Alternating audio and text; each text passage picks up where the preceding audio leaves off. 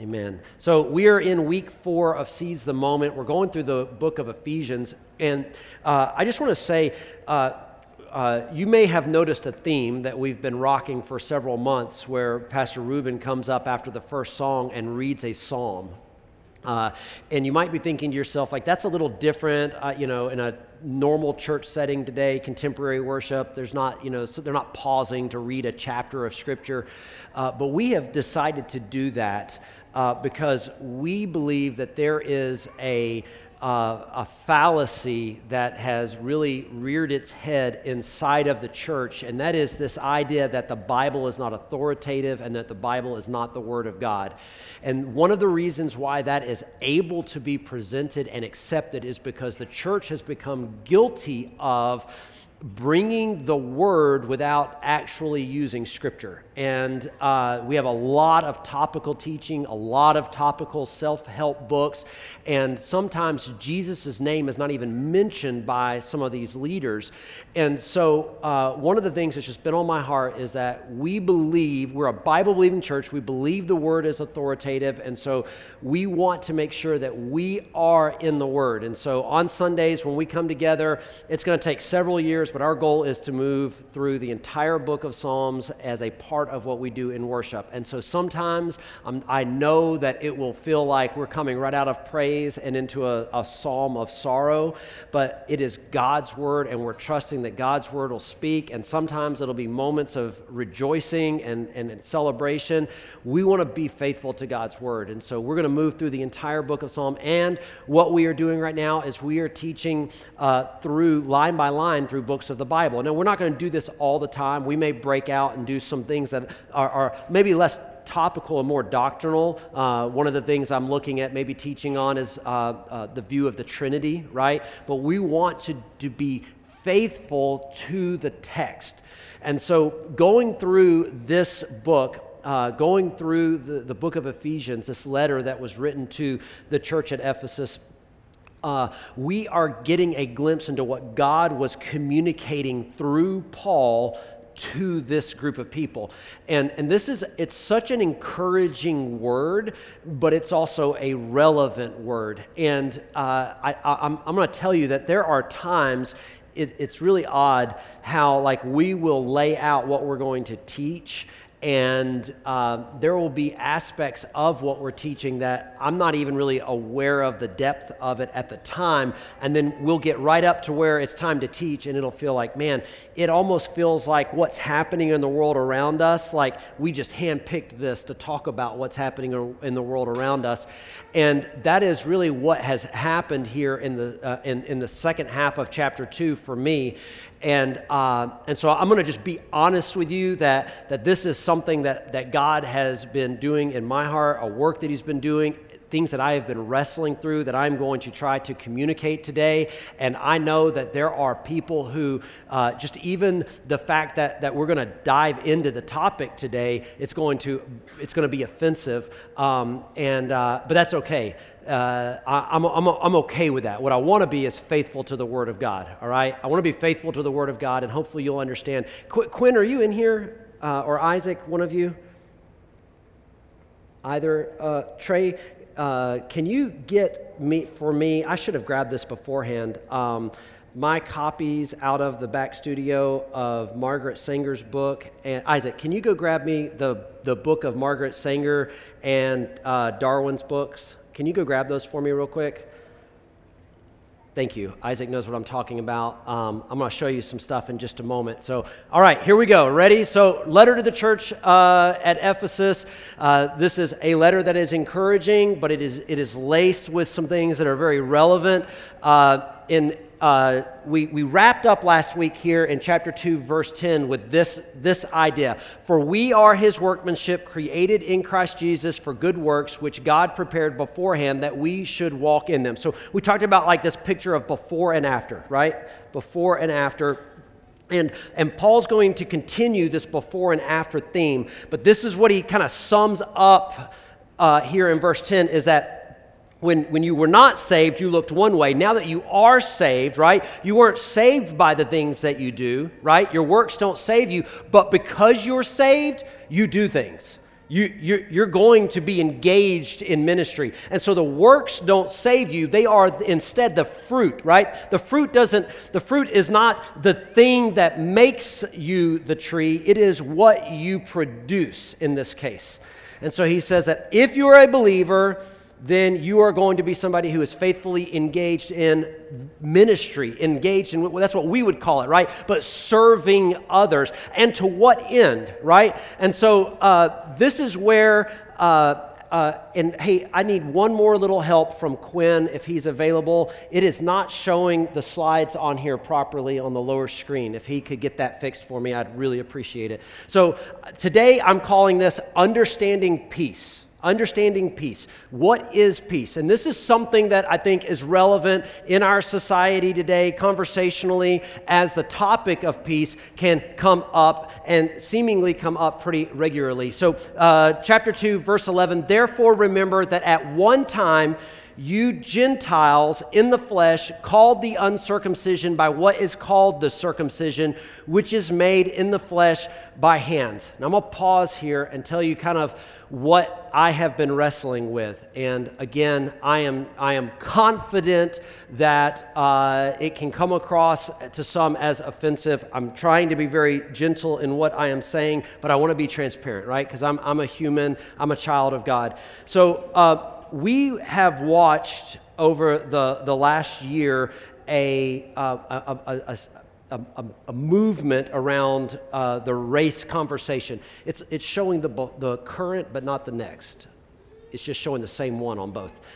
Okay, and so we led into the trial that was taking place in Minnesota around the death of George Floyd, and we were looking at Chauvin and whether he was guilty or whether he was not guilty. Now, here's what I'm not going to do. I'm not up here to tell you how I feel about the trial. What I want to tell you is what happened after the trial that really has rocked my heart. And some people that I'm really close to, thank you very much. Some people that I'm very close to know this because honestly, like, I began to think in terms during this of like, man, if I was not rock solid in my faith and I was an outsider watching this, like, there were some things happening that would potentially push me away from God. And one of those things was immediately following the trial, we had a lot of pastors, churches that were just kind of quiet, just watching what was happening. But we also had two other stories develop. One of them was pastors who were saying justice was not done, right? And so they became very outspoken, and maybe you land in that camp and you think that justice was not done. And so pastors and ministry leaders were putting out videos and commentaries saying that we need to pray that God's justice will be done because it hasn't been done. And then on the other side, we saw pastors and ministry leaders saying that if you aren't rejoicing right now that justice was done, you might not be a Christian. And so I watched as people stood on both sides and declared Jesus as being the center work of this and saying that here is proof that Jesus is not being glorified, and then another group saying this is proof that Jesus is being glorified. And let me tell you what was so troubling for me was that how can people be so divided and claim that Jesus is on their side and not in the midst of all of it? And it began to backtrace for me. I remember several years ago, there was a club near our outreach center, Red, and there had been an execution in the parking lot years before we were there. And when I mean an execution, the way we were described by the cops is that the manager was brought out in the parking lot in front of a group of people and executed. So an execution. It got shut down, and we came in and began to do the ministry there. And state law says that if a church is operating, that you cannot have a club or a bar within, I think it's 100 yards door to door. And so inside of the community, we've never really cared about that, okay, as a church, right? We've never been like, oh, we need to go fight this thing, right? I mean, bring sinners to the front door, man, we're all about it. People that need Jesus, we're all about it. But in this community, people that live in the neighborhood were saying, we don't want this to happen. This is dangerous. It's dangerous for our kids. We don't want it here. And so the church got really vested in this. We hired an attorney. We went to the city council meetings. We fought, and we said, state law says it can't happen, so you can't reopen it. Well, in essence, we were overruled. The decision was made that it would be allowed to come in. Now, historically, it had been a place where drugs were sold regularly out of it, prostitution regularly, lots of crime. Okay, all those things happening. And when we were in there and we were representing the people that live in the community, and we were handed this blow saying, we're going to open it anyway, we felt defeat, right? And when we walked out of the city council meeting into the lobby, the people who were fighting to open the club were gathered together and having a prayer meeting and dancing and thanking God. Thank you, God, for this victory. Thank you for letting us have this place. And I'm going to tell you, like, it's confusing, right? It's confusing. And so I'm sitting here and I'm thinking, like, how in the world is that, like maybe I'm missing something here. Maybe this is going to be different this time. And unfortunately, I would say that based on the evidence of the fruit of it, it hasn't been different, right? We've seen deals going down for drugs, prostitution, stabbings. Cops are there regularly. Continues to be a place of violence. Carmen and I actually tried to go to it shortly after it opened, and we were denied entry. They were told that it wasn't a place for a couple like us when we tried to go in. Now, I began to backtrace even further, and I thought about, well, like playing sports, right? Now, I'm not a big sports guy, right? But I've been around enough of it, and I break it down to even like two teams, right? And both teams back in the day, before it was like a national hypocrisy to ask God to protect you, teams used to get on both sides of the field or whatever in their dugouts, and they would pray, God, give us the victory, right? And then whoever got the victory felt like God answered their prayers. And there's this breakdown that takes place inside of all of this. That I fast forward back to this, and I'm thinking, God, what is going on? Like people are like fists shaking at each other, angry, right? And still declaring that Jesus is the one that did this. And I'm going to tell you right now, I'm going to go ahead and break your heart, okay? I don't have an answer, right? But as I dove into this, God began to really just show me some things. And again, so I hope that it is something that is not controversial in the sense that you don't connect with us. They're working on getting my slides back up. Let me see. If somebody can bring me my phone, I think it's back there in the back, Isaac. I can use that while he works on it. Run that up to me. Sorry about the technical glitch. All right, so let's do this. All right, so let's go into here.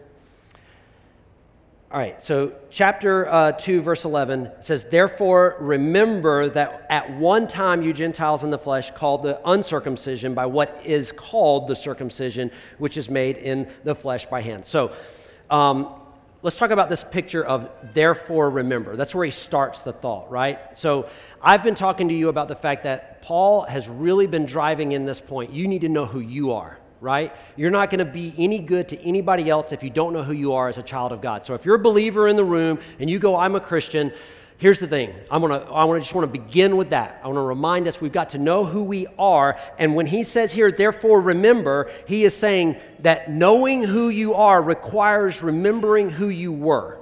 Right? I tell my kids all the time, I tell people all the time, it says that in the last days, the enemy is defeated by the blood of the Lamb and the word of their testimony, right? So the blood of the Lamb's already been shed. So the only thing that stands between you and defeat of the enemy is your testimony, which is what? Remembering who you were, remembering what God did. That's the testimony of being able to say, let me tell you what God brought me through. And he says, so therefore remember that at one time you Gentiles in the flesh. And this is what kind of creates this unraveling for me here, is this word Gentiles. In the Greek, it is the word ethne.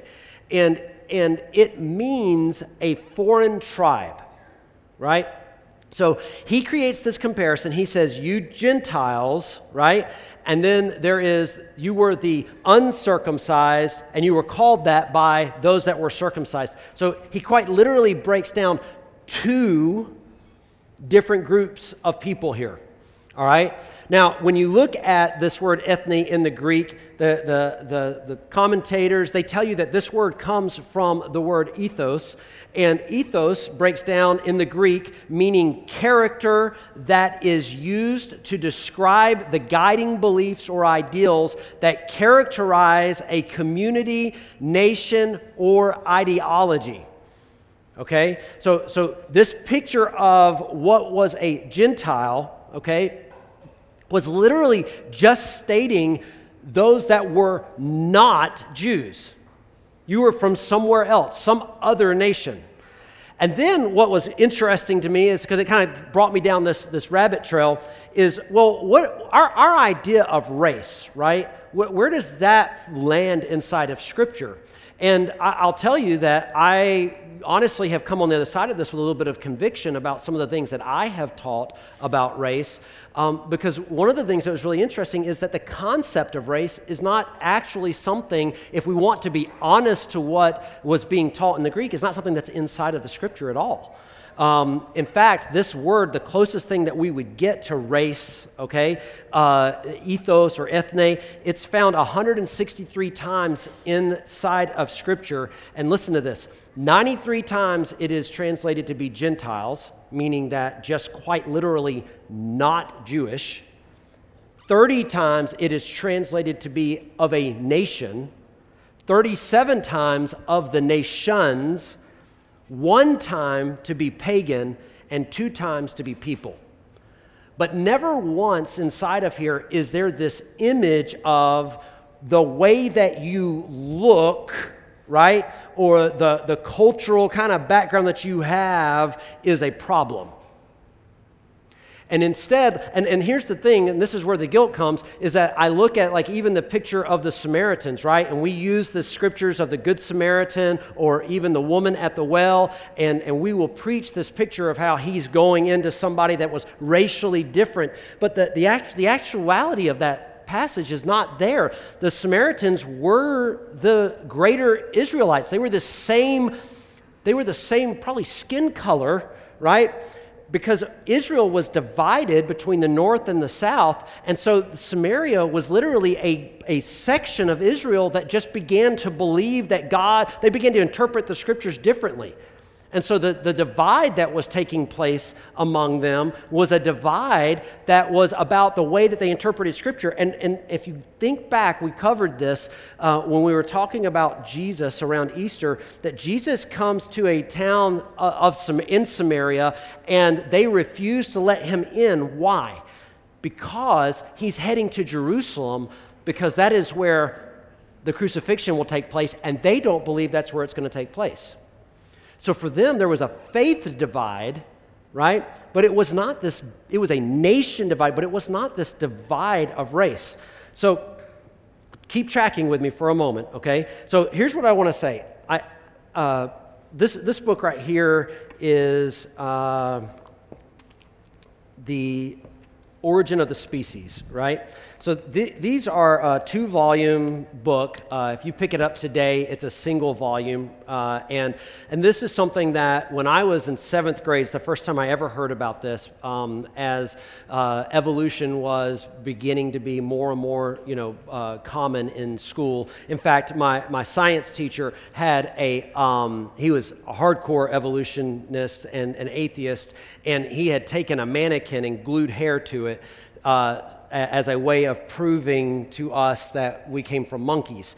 And let me just tell you, I've had some really intelligent conversations with people who are Christians and believe in some forms of evolution. And I want to tell you, I'm not here to slam any of those ideas, right? The idea, though, that we came from animals is the thing that to me is closed-handed. Like that's not a thing that we can kind of dive into inside of Scripture. If you want to be an old earth creationist, believing that the earth is billions of years old and that life kind of evolved around us, man, I'm not here to shame you on that, okay? If you're a young earth creationist and you feel like that God just kind of created it all and man at the same time, I'm not here to shame you on that. But when we talk about race and we talk about it in a modern context, I think a lot of times we have this expectation from the church to kind of do things a certain way. Charles Darwin wrote these books, and the reason that I have these is that these are copies from the 1800s, okay? Because there's a difference in them today than there was in the time that they were written. And so the original title of the book, and please don't be offended by this, The Origin of Species by Means of Natural Selection, or the Preservation of Favored Races in the Struggle for Life. Now, how controversial would that title be if that were the title that they used in the public schools to say, hey, we're going to today study the works of the preservation of favored races, right? So very intentionally, because that's controversial to the narrative, that is deleted from the content that's presented today in public schools. And I'm not here, again, to try to shame public school or anything like that. It's just important to know, like, this matters. And so getting an older copy of it was really critical for me to be able to do that. I'm going to have these available. Please don't tear them up. They are expensive. But you are welcome to come up and put your eyes on it yourself following the service. But that is a part of kind of the race narrative that we have here in our nation. And then this is a first edition of The Pivot of Civilization by Margaret Sanger. And if you go and grab this book off of Amazon today, it has several rewrites in it, several amendments, because Margaret Sanger believed that the reason that abortion should be legalized was to help advance the favored race. And so, being a proponent and lover of what Charles Darwin wrote, she wanted to see abortion as a way of what we call eugenics, and that is moderating or controlling the growth of certain races. And so, when you believe that we come from animals, right, then you have to believe then that some people are more evolved than others. And because of that idea that some are more evolved than others and some are not making the evolutionary jump, it creates this type of divide and hate, right? And it continues. And I'm, again, not trying to jump into all of what type of healing we need in our land. I want to be able to dive into what's happening here in this text and what's not happening. What's not happening here is this idea that there's all these different people groups. And remember, in Galatians, Paul says that in Christ there is neither Jew nor Gentile, right?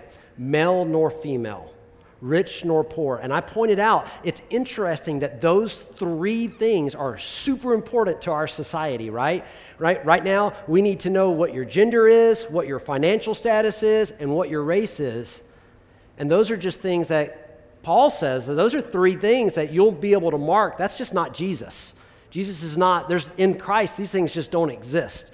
And then if you say that they don't exist, then immediately you're being called a racist, right? So if you go, well, I'm not into this division of race, well, then that makes you a racist. But those are all works of the enemy, I have to say. And I'm going to lay this out. Bear with me, please.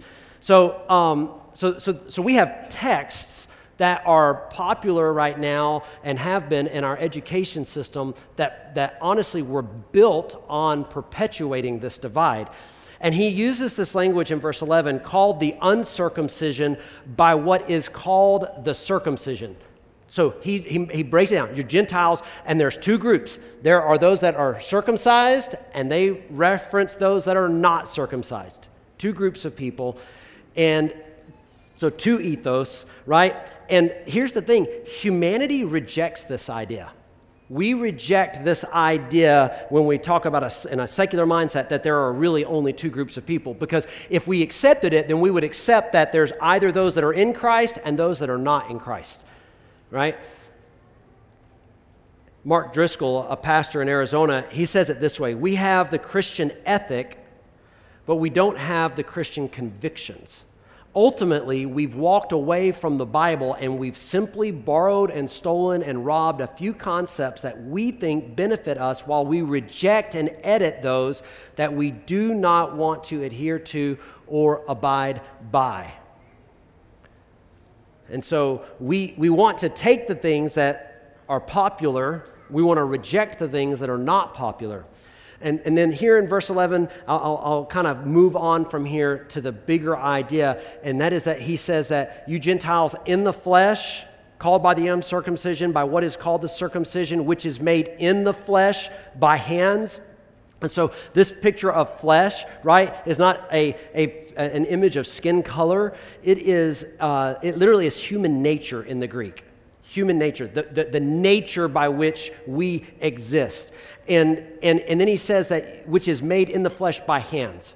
So he says, he's literally painting a picture that it was by the hands of man that the identifier was made, circumcised and uncircumcised. That's the old covenant. So under the old covenant, right, Jesus said that he didn't come to abolish the old, but to fulfill it and to bring us into a new covenant. So the old covenant, right, that was there is being fulfilled, and there's no longer a need for, by human hands, this circumcision to be done. It is no longer the sign of the covenant. Instead, Paul is saying that it is a spiritual covenant. And it is a spiritual regeneration that is equally gracious and sovereign for Jew and Gentile, for all of us. All right? And so the idea of equality was mind-blowing at this moment in history. We have 200 years of living in a nation that's founding documents kind of call out this idea of equality. But this was not a common mindset at this time, right? The Roman Empire did not see the rest of the world as equal. Now, among the Romans, absolutely, they saw all these devices, this divide of race and where they're from. But Paul is saying that here, like, just God's not into that. God doesn't see us that way. God doesn't operate that way. And instead, what God says there's basically two groups of people. There are those that are in the covenant and those that are out of the covenant. There are those that are saved and those that are not saved. And Paul is saying, remember where you came from. You came from outside the covenant. This is the mindset for the believer. And now you are inside the covenant. So let's go on to verse 12. Remember that you were at that time separated from Christ, alienated from the commonwealth of Israel, and strangers to the covenants of promise, having no hope and without God in the world. So 5 things that he says are your testimony. The first one is separated from Christ.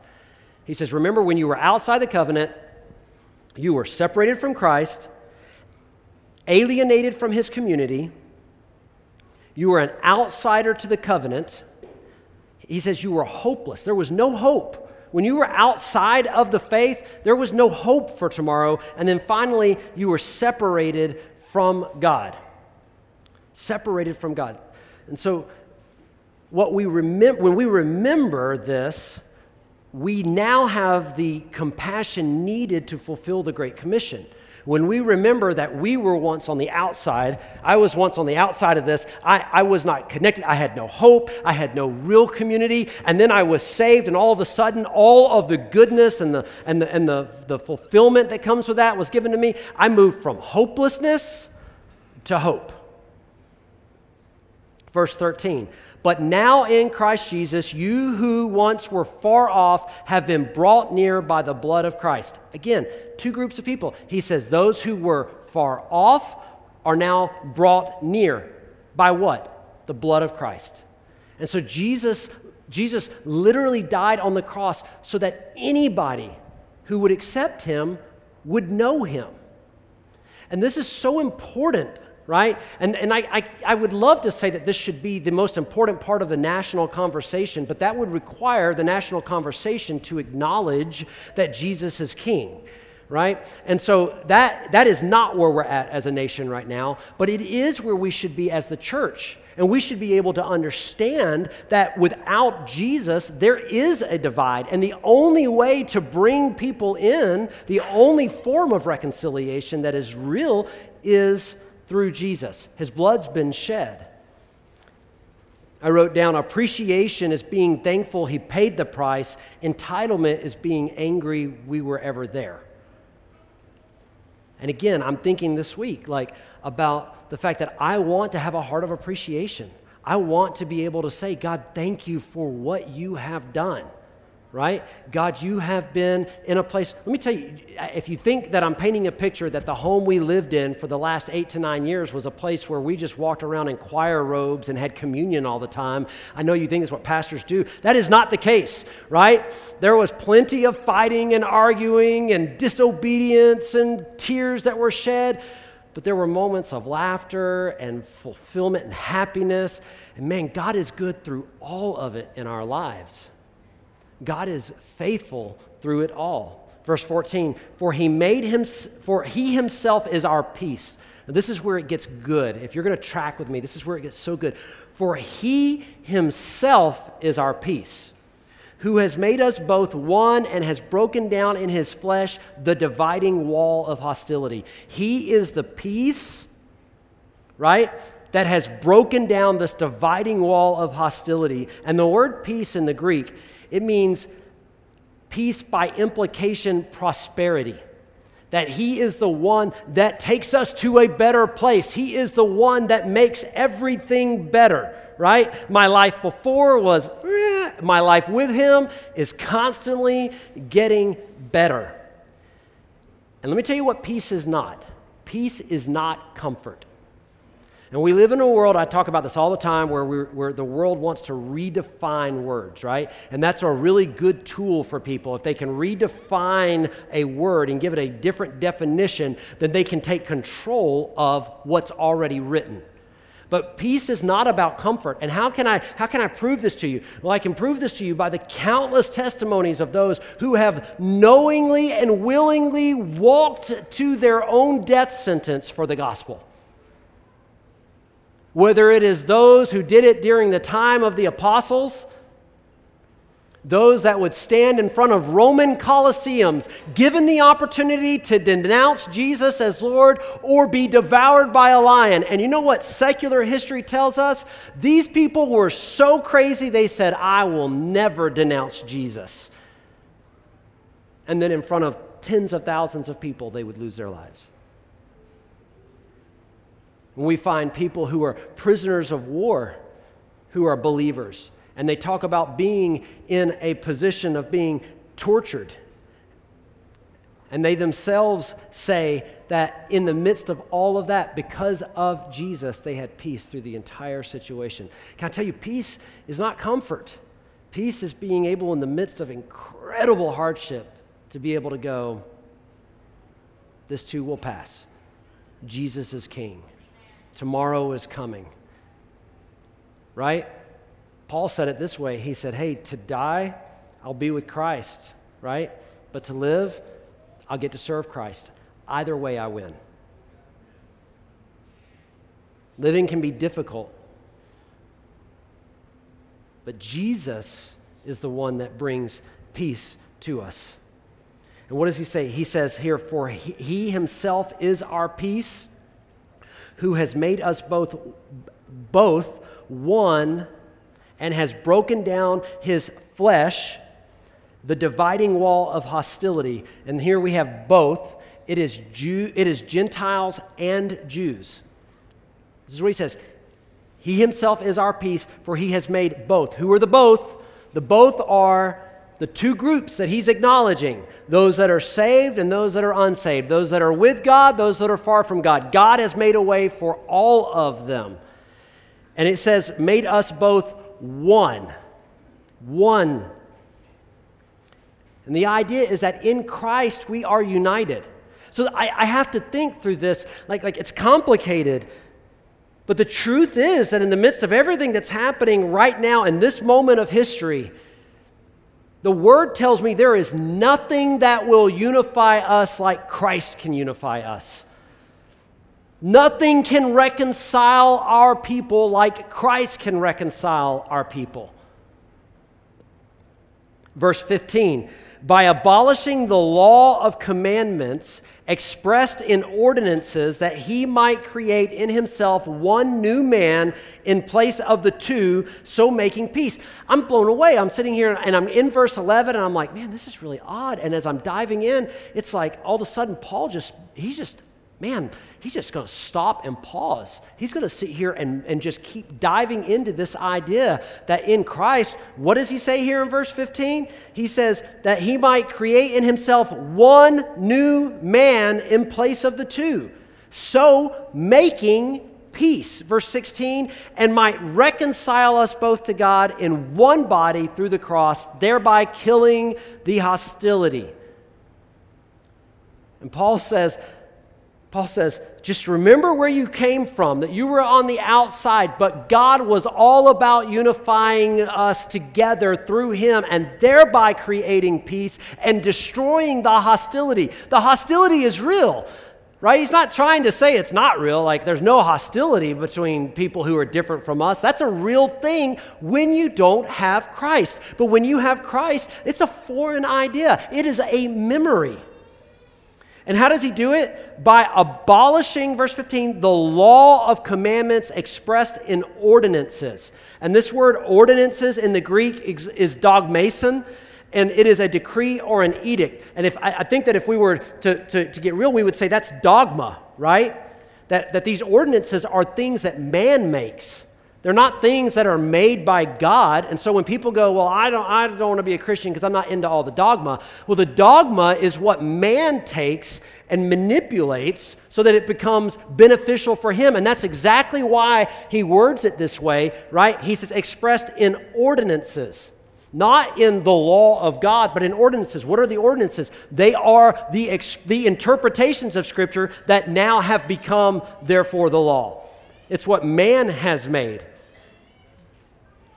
And what commentators say is that Christ, by his doctrine, abolished the ceremonial rites instituted by other lawgivers. And so they were famous for this, right? And you think about the Pharisees, the Sadducees. Inside of the Jewish community, they were political groups, right? So they were a political group, all these groups leaning in and talking about the same God, right? But wildly different opinions, divided in the things that they taught, the things that they believed. And what happened is that they created their own dogma, their own institutions and ways of doing things.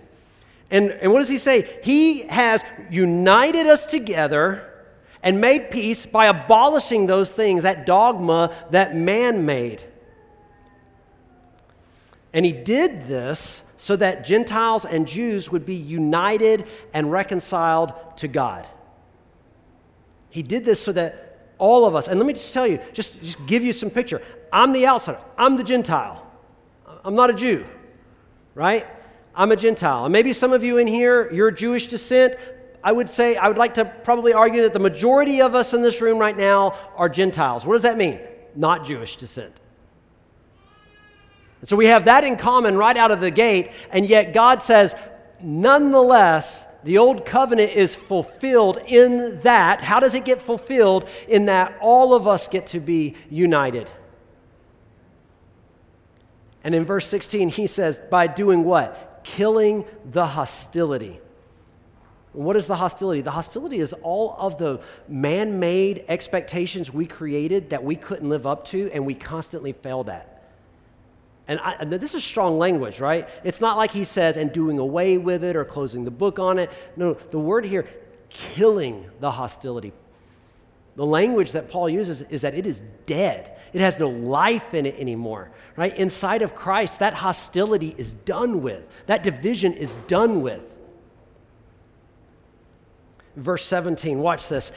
And he came and preached peace to you who were far off and peace to those who were near. So Jesus came and began to preach peace to everybody, whether or not you were close or not. What was he preaching? He was preaching unity. He was preaching for people to come together. And it is the very reason why he would go up into Samaria and preach the gospel, just like he would move through Israel, because he did not see it as being a message that was only for one group of people. It was a message for all of us.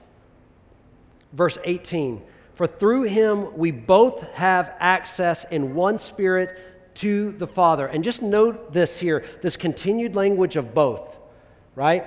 He's not just saying we or the group. He's continuing this because he's wanting to make sure that I get it that there's a divide that the world has and the world points to, and they circumcised, uncircumcised, there's all these divisions. So I'm not going to pretend like it doesn't exist, but I'm telling you that we both, the two groups that exist in this context, have access in one Spirit to the Father.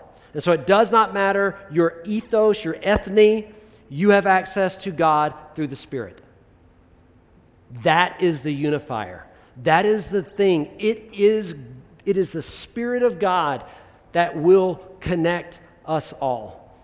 In verse 19, so then you are no longer strangers and aliens, but you are fellow citizens with the saints and members of the household of God. Strangers here in the Greek, guests or entertainers.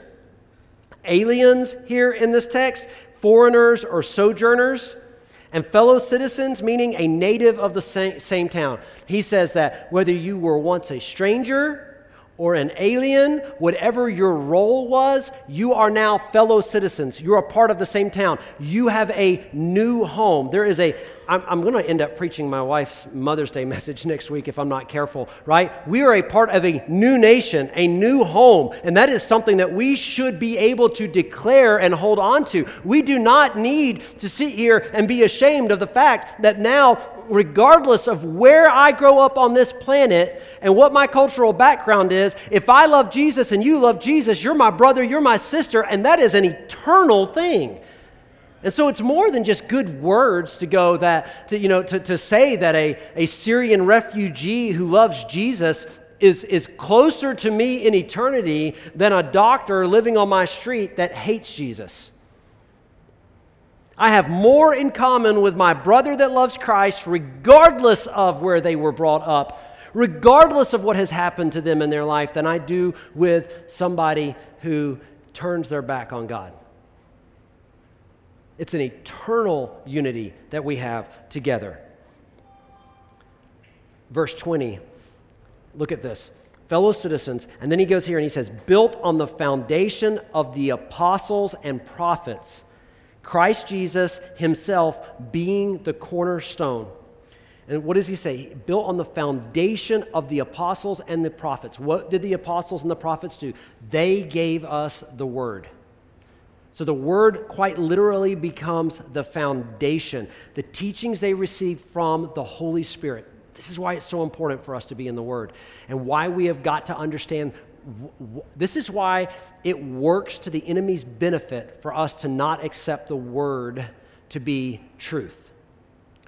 Because you can build a house on sand, and you can build a nice house on sand. And we get a parable of this in Scripture, right? You can build a solid house on sand, but because the foundation is not solid and it is not deep, when the rains come, it washes the foundation out from underneath it. And what happens? The house collapses. We have homes here in our city that hypothetically were not built on sand. They were built on solid ground. And 20 years of existence have done what? Proven that the foundation was not laid properly. And because it was not laid properly, there are cracks in it, and those cracks make their way all the way to the roof line. And Paul, he says that this unity, this is why this unity, man, I hope I can get this. God's doing something in my heart through this, so I hope you can bear with me, because like I'm receiving as much as I'm trying to pour out right now. This picture of unity that I believe that we are proclaiming, and this picture of unity that we want to see in the world around us cannot, listen to what I am telling you, it cannot ever exist. There will never be healing without a proper foundation. Every time the house gets built, it'll fall apart. Every time the house gets built, it will fall apart, and the next generation will pay the price. There is only one way for unity. There is only one place. And he says right here, it is built on the foundation of what the teachings, the Word of God given to us, the instruction. And when we gather that in and we build a what? A solid foundation. And the cornerstone of that foundation is Jesus himself. Jesus himself. Now watch this. He says, you lay out the foundation, verse 21, in whom the whole structure, being joined together, grows into a holy temple in the Lord. This is the second phase. The first phase is you're gonna have to get a solid foundation, and that foundation comes from the Word of God, obeying the instruction that's been given to us, not just taking the things that we like and feel comfortable and going, well, this works in our society, this doesn't work. I mean, I literally hear pastors use language like this. Well, there was no way for the writers to know what the world would look like today, and so we just don't need to pay attention to the things that we don't like. That's not truth. God is never changing. He's immutable. He's the same yesterday, today, and forever. He's the same God, the Creator, who is intelligent enough to be able to map it all out and know what's going to happen. He knew, right? We know that there's nothing new under the sun. And we can be living in tumultuous times, and it's not a surprise to God, and His Word is still true. So when that foundation is laid, the next thing is in whom the whole structure, being joined together, grows into a holy temple in the Lord. And this reminds me of the story of the three little pigs, where the foundation didn't even matter, right? One of them built their house out of sticks, right? And I was trying to think, I needed to look this up. One of them built it out of what, mud or something? I forget. It's been a long time, right? What's that? Hay, sticks, hay, and then stone, right? And where did everybody end up? In the house built out of stone. Right? So the wolf comes and says, little pig, let me in, not by the hair on my chinny chin chin. Then I'll huff and I'll puff and I'll blow your house down. And then the wolf huffs and puffs, and what happens? Right? Because this right here, the whole structure was not joined together in the proper way. And because of that, the foundation was one thing, but the secondary issue was how it was built. The wolf was able to blow it down. Do you know what happens if we will, I think this is a great little analogy for us, if we will get our house built on the foundation and we'll build it right out of stone by every instruction that God gives us, we will not only be it will not only be a refuge for us, but we will become a refuge for others, because it uses this language, grows into a holy temple in the Lord. And when we are unified, we are a picture of heaven, because that is what it will look like in eternity. And when we do the work now, and we operate this way, and we talk this way, right? And we believe this way, we then become an image of heaven that is not something that can be explained from the outside. And watch this final thought here. In Him you also are being built together into a dwelling place for God in the Spirit. And this is what was so cool, is that when we do this hard work, right, and we are now unified, one body with one Christ, and we are what? A dwelling place, not a resting place. There's a big difference here. There's a big difference between being a resting place for the Spirit and being a dwelling place for the Spirit. A resting place is a place where you go to do nothing else. A dwelling place is a place where you go to prepare to do other things. And when we are doing this right, we become the sanctuary, the Ark of the Covenant, the very place where the Spirit of God dwells to do the work to unify others.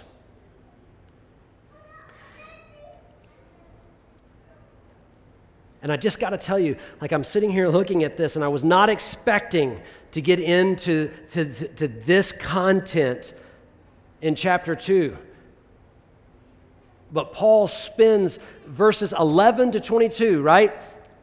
He spends these 13 verses doing what? Talking about the fact that there is hostility and division in the world, but all God sees is those that are saved and those that are not saved. And the invitation is that we will view the world this way. That none of it matters if people don't know Jesus. And if they don't get the Word of God in their lives, none of it matters in the end.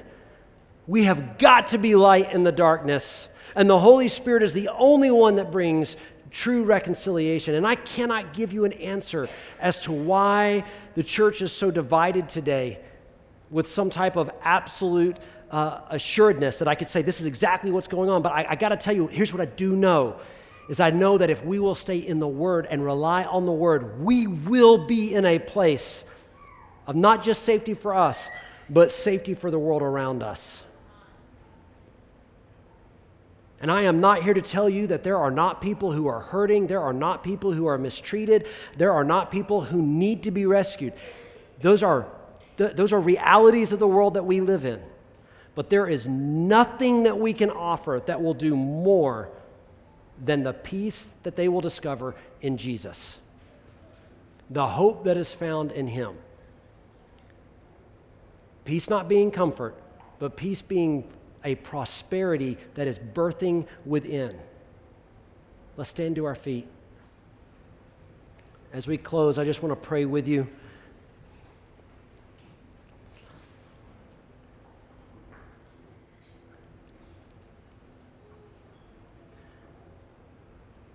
We live in a nation where the conversation right now is one that has a lot of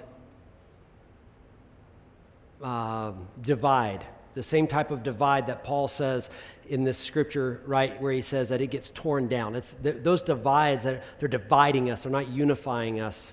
And I would love to tell you that like I have the answer to just go out there and fix it all, like the little magic phrase, and here's the action that you do. I don't have that, but I can tell you that the hard work of being Christians and believing the Word of God and walking through some difficult conversations and loving people and being Christ-like, like that is absolutely what will bring unity in your life. There have been several of these messages over the last year that I've preached, and I've had a number of pastors in this community call me up or bump into me in public and say, you know, hey, I got done with church on Sunday, and they turn on, some of them do, and they'll watch us during the week. And I've had a number of pastors tell me, like, I wish I had the guts to just preach the Bible the way you do. I got to tell you, like, I mean, I get heat sometimes for the things that I say, but getting up and preaching the Bible is just not a place of conflict for me, right? Understanding it, yeah. I mean, I want to understand it. I want to do the work, but getting up and reading the text and going into the difficult places is not a difficult thing, and I'm not doing that to shame anybody. I'm praying for our pastors to just have the boldness to not feel that, man, I'm going to be attacked by somebody if I get up and preach this. Now, I'm going to tell you, there's a lot of bad teaching out there, and I'm trying to be as safeguarded as I can to make sure I am not in that camp. That's why I'm sticking verse to verse right now. I got to tell you that we live in a divided nation right now, and those divides it's like a fracturing. And I don't know what the end of it will look like, but I'll tell you this, you can't tell me God can't heal it. You can't tell me God can't bring a revival. You can't tell me God can't transform. You cannot convince me for one moment that God cannot bring us together and bring America back to the beacon of light that it once was, because it genuinely was. It may not have been perfect, and people are real quick to point out those things, but I'm telling you, like, the world has been greatly impacted by a nation of people who loved Jesus and took Jesus into the four corners of the earth. And I'm telling you, it may not happen, but you're not going to convince me He can't do it. And I'm going to be praying for God to do it, that God will continue to bring reconciliation right here in our nation. Listen, every week we give you an opportunity to be prayed for. We want to do that in a way that respects what's going on with the pandemic, but also is in line with what the Scripture says. And so we have a prayer station at the back. Our prayer ministry team is available to pray with you. If you're sick in body, if you're experiencing emotional struggles, mental struggles, or even just spiritually, you're just in a place where you just want to be touched from God. And let me tell you, it may not even be that you're in a bad place. You're just hungry and want more. Scripture says to go to the elders of the church, allow them to pray with you, lay hands on you. We're available to do that. There's nothing that's more important, though, than walking out of here today and really letting it resolve in your heart, that the very thing that will bring unity in this nation is Jesus. That has to be resolved in us. Jesus is the only hope. He's the only way. In him, we will be victorious. So I want to pray for you right now. If you would, just bow your heads and close your eyes. Lord, we know that your word tells us that there is an antichrist, a Christ that is false, a spirit that will rise up in the last days. We know your word says that. And you say that even now there are other antichrists, those that would stand against you. They would be manipulations of you, just enough to bring destruction, that they exist and operate around us. And Lord, we know that there is a spiritual warfare that is taking place for the souls of humanity, irregardless of the color of our skin, the background, or our heritage. There is a spiritual war taking place to lay claim for eternity to us. And that it is your desire that all would know you and be redeemed and therefore reconciled together and taken away from that lie of that spirit. Lord, we want to be humble and we want to walk in righteousness, but we want to be bold with the word of God. Not afraid, not ashamed. Faithful to be your church, not just here in these four walls or in the places where we gather to comfortably study your word, but we want to be your church in the difficult places. We want to be the voice in the national conversation that says Jesus is the only way. Jesus is the only one that brings peace, and Jesus is the only one that brings unity. We need you, Jesus. We need you. And so we pray against the lies of the enemy. I just right now pray against the spirit that's at work dividing our nation. We know that it's not you, God. We know that it is not your nature at work, but instead it is the enemy and the lies of the enemy. We know that you have allowed it to happen. We know that it does not happen without your permission, but we are also aware that it is a lie from the enemy. And God, we want to speak out against it right now, that all would know you and your goodness. I pray that our families would be united around you, Jesus. That our community groups would be united around you, Jesus. That this body would be united around you, Jesus. And that we would be a light in this darkness. We love you and we praise you, and we thank you for all that you do. In your mighty name, amen, amen. If you need prayer, don't forget the prayer ministry team in the back. If you'd like to look at these books, they're up here for you to take a look at. As always, we love you. We'll see you next Sunday. Go change your world.